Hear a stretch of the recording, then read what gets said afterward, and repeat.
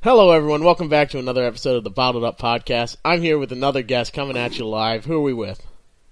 You're with Christian Eckes, driver of the number 51 Toyota Tundra for Kyle Busch Motorsports, and number 15 ARCA Menards Series for Venturi Motorsports. And you are feeling better from earlier this season. Just want to confirm that. Oh yeah, man, I'm feeling good now. Back to normal, and looking to go win Nashville this weekend. All right, yeah, that's a big race coming up. I bet you're excited for it. Yeah, absolutely. It's kind of a pivotal turning point for us in the season. Obviously Talladega didn't go well, and we had that hiccup at Salem where I got sick, and yeah, we're trying really hard, and hopefully it all pays off here at Nashville. Yeah, and I'm sure it will. You guys have been fast, and you guys just finished up some testing, didn't you? Yeah, we tested on, I guess it was Monday now. So really looking forward to going back. I honestly thought we had a really good race car, so like I said, lots to look forward to, and hopefully we can get the season back on track. Yeah, and it's not too far off, thankfully. It's sort of been watching it and following along, and it's just been really, from a fan's perspective, a roller coaster. And yeah. I can only imagine how it is behind the wheel. But yeah, Talladega was a bit rough. What all happened there? From the broadcast, it seemed sort of like it was just obviously it was just a racing deal. I didn't see any malice or anything behind it, but it was just wrong place, wrong time. Yeah, just overall, we bailed from the lead pack. We were actually leading the outside lane at the time, just to get in a little bit of a safer position. And, we kind of bailed to a pack that I wasn't very comfortable being in. And, unfortunately, it kind of proved me right there. We just got involved in a crash. But, we had a really fast number 15 JBL Camry. It's just weren't able to put it together, to be honest. I felt like we honestly had a race-winning car. We started 12th and we made our way all the way up to 4th before we bailed. So, I was very happy with our progress, and unfortunately we just threw it all away. So, like I said, we're really looking forward to bounce back here at Nashville. Right.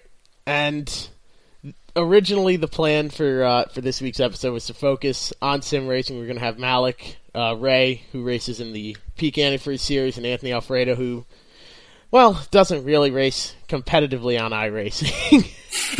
Yeah, no, he's not very good, unfortunately. He's gotten better, though. He used to be really bad. Now he's mediocre. This is probably one of the times I'm almost happy he doesn't listen to the podcast. At least I don't think he does. I'm probably going to get a text on, Monday morning. Dude, what are you doing? You're bashing me on your show. Maybe you'll get the same text. Yeah, but he'll get over it. You and I actually did some racing at Talladega. Actually, correction. You and I almost did some racing at Talladega until you said you wanted to go to bed at 8:15 at night. So did you get dude, I need to get my beauty sleep, all right? Did you get any practice in on iRacing? Is that a typical thing for you to try and get some sim racing in at the tracks you're going to be going to? Yeah, usually me and my couple buddies, I haven't raced officially on iRacing in a very long time. I'm starting to get back into it now because it's really taken off over the past year. But a couple buddies, me, Harrison, and Todd like to get on for races like Talladega or Daytona. Earlier in this year, we got on a few times before the ARC race, before the truck race, and stuff like that. And we just kind of practice, and you really can't feel anything at those type of racetracks. So, and you really can't feel anything on iRacing as well. So, as far as that, it's really realistic and just, making moves and learning how to time them and stuff like that. Right. And you actually did some racing earlier this year. You and Anthony and a couple other Truck Series drivers at an Invitational. Mostly Truck Series drivers and a football player, but... Yeah. And that was at Martinsville. I was spotting for Anthony that race, but you ended up winning that. So did that give you a bit of a confidence boost that you can now go up and when you are running the Truck Series, sort of wave out the window, yeah, I beat you on iRacing, no big deal. Yeah. I think it just gave me some confidence that I can iRace again. Like I said, it's been such a long time that I haven't been on iRacing, and I finally got into that one race after a few month hiatus, or actually a few year hiatus. What am I talking about? I've only ran like 2 races in the past 2 years, and but yeah, no, it was cool. I like getting on iRacing when I have the time to, for sure. I want to get my Class A back. I keep bouncing back. Like, there was a time, I don't know, 2 years ago, 1 year ago, something like that, where I just get really bored halfway through a race and then just leave. But that takes a really big toll on everything you have on iRacing. So I want to get back to it, since it's become really, really popular over the past, it's been popular for so long. I started iRacing in 2011, but it's really, I feel like it's taken off more than normal here the past year and a half or so. Yeah, I just got into it, June of last year, and it's been sort of an uphill battle. But you know what? I just had this thought as you were talking. We're going to go and check your stats live on iRacing. Oh, God. Almost a 20% win ratio, which is actually pretty phenomenal. 3,600 iRating, which you boast about a lot. Yeah, no, it's been way better. Like I said, I had a Talladega week. So the trucks were at 5 flags. I think it was it 2016 or 15? I don't really remember where it was. I went from a Class B 2.5 all the way to like a Class A 4.9 and a 4,000 iRating, and then Talladega week came around, and yeah, so I don't really have to say anything else other than that. Yeah, I took my I got 4 wins at Talladega last week. Yeah, but you also probably crashed 18 times. That was my problem. I'd run one race, then win, and then crash the next 3 and win the 5th one, and then I'd be like, "Oh, I'm back." And then it just keeps happening over and over and over and over again until you're a Class B 2.1 and 3,200 iRating. It's fun times. I feel like you're attacking me directly because I was down to like a B 1.5 and like a 2,000 iRating. Like it crashed hard, but oh yeah. It's not a fun week. I mean, it is, but it isn't. It's great when you win a lot, but when you're not winning, you're ready to throw your steering wheel out the window. Which Anthony typically does anyways, but that's a story for another day. You should see his rig, though, man. I was there the one day. I mean, he texted me because I went over there the other day. I'm like, dude, this thing's terrible. And he texted me like a couple days later, and this is, I don't know, 2016 or 17. And he goes, all right, hey, man, you want to come to Home Depot? I was like, well, what the hell for? And he sends me pictures of a bunch of plywood and stuff like that. He's putting this damn sim rig together. So it's a little sketchy. So he can blame a little bit of it on that. You know what? That I can fully believe that story because I'll be racing with them or just like talking in Discord or something. And then all of a sudden you just hear in the background like, huge bang. And you're like, Anthony, are you okay? I fell out of my seat, or like my seat locked up, or something like that. Like, oh yeah, no, that sounds about right. But oh man, so you take what you learn in iRacing and carry it over. You've got, experience in the trucks now. You've got wins for the Snowball Derby. Well, but that's sad. I wish I had that in plural, but yeah, that's at least I got one of them. Are you going to be heading back there for years to come? Honestly, I haven't raced. I don't plan on going this year, but I didn't race this past year. And oh, you were saying? Yeah, but yeah, like I said, I crashed. I think I've crashed twice and won once, so not a very good bet there. Sounding like Talladega. I had you missed last year. I had Steven Nassie on the show about a week after it happened, where he got into a fist fight with his pit crew. That is the single most listened episode of this show by a factor of 10. Like, it's unreal, and he just absolutely tore into it. And I get it. Tensions are high when you've got this huge race on the line, but I don't know. Are there any stories like that from you? Not necessarily like fist fighting a pit crew, but where you sort of had it all there and lost it and lost your mind? Yeah, I'm not really so much lost my mind. Definitely had some tough moments. Mostly in super late model. I crashed a lot of shit in super late model. Like, I ate a lot of stuff. Not something I'm mostly proud of, but it's there's a lot of learning experience I've had, and very thankful for those, and thankful to get through them. I've been lucky enough. I crashed at Talladega, but that was my first time in ARCA car crashing. I don't know how many starts I got, like 30 or something, but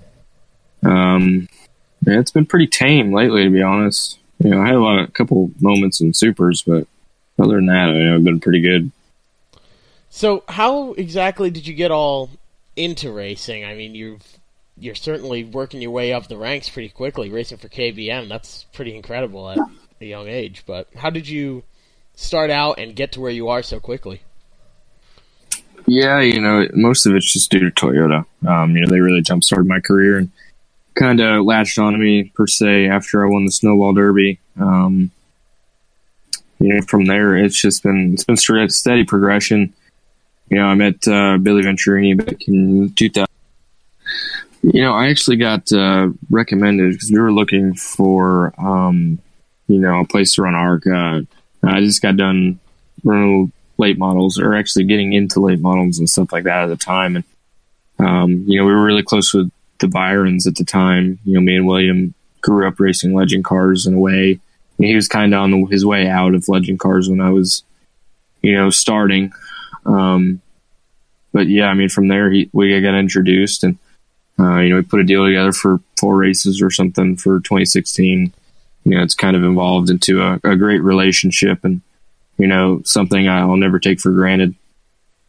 Yeah, it seems like it's worked out pretty well for you. And how did you get from there into racing in the Truck Series now? Yeah, I kind of formed a relationship through Billy in the ARCA Series with Toyota, and, kind of just steady progressing up the ladder. They wanted to get me in a truck, and, we got into a truck last year for a few races, and, it's steadily grown into 7 this year. Hopefully that blossoms into an even better relationship coming up in the future. Wow. So where do you, I guess, in 5 years see yourself? Are you going to be in a cup car, outrunning Anthony on iRacing still, and then in a cup car as well? Yeah, it's just hard to tell, man. You can't really say, because you never know what could happen. Tomorrow I could stop racing just from a freak thing. So, I hope to be in that situation, obviously, but I'm just kind of taking it one step at a time, and doing my job the best I can, and hopefully it all works out in the end. Right. And I don't want to take up too much of your time here. So one thing we always have guests do here on the show is there's always a story with the first personal car that they've had. Always something. Corey LaJoie had a Nintendo 64 in the back of his and would pick up women by saying, "Hey, you want to go play Mario Kart?" Getting in the backseat and then whipping out a controller, There's always something. So what was your first personal car? First personal car? Probably the Red Rocket, the infamous Red Rocket. Anthony knows about the Red Rocket. The Red Rocket is a stout little car. Oh my God, dude. I'm looking at your iRacing right now. Oh, no. That is a lot of races. Oh my God. You've ran like 900 in the past 2 years. But anyways, back to what I was saying. Don't you change the subject on me, Christian. Back to what I was saying. What were we even talking about? I just got blown away by 900 races.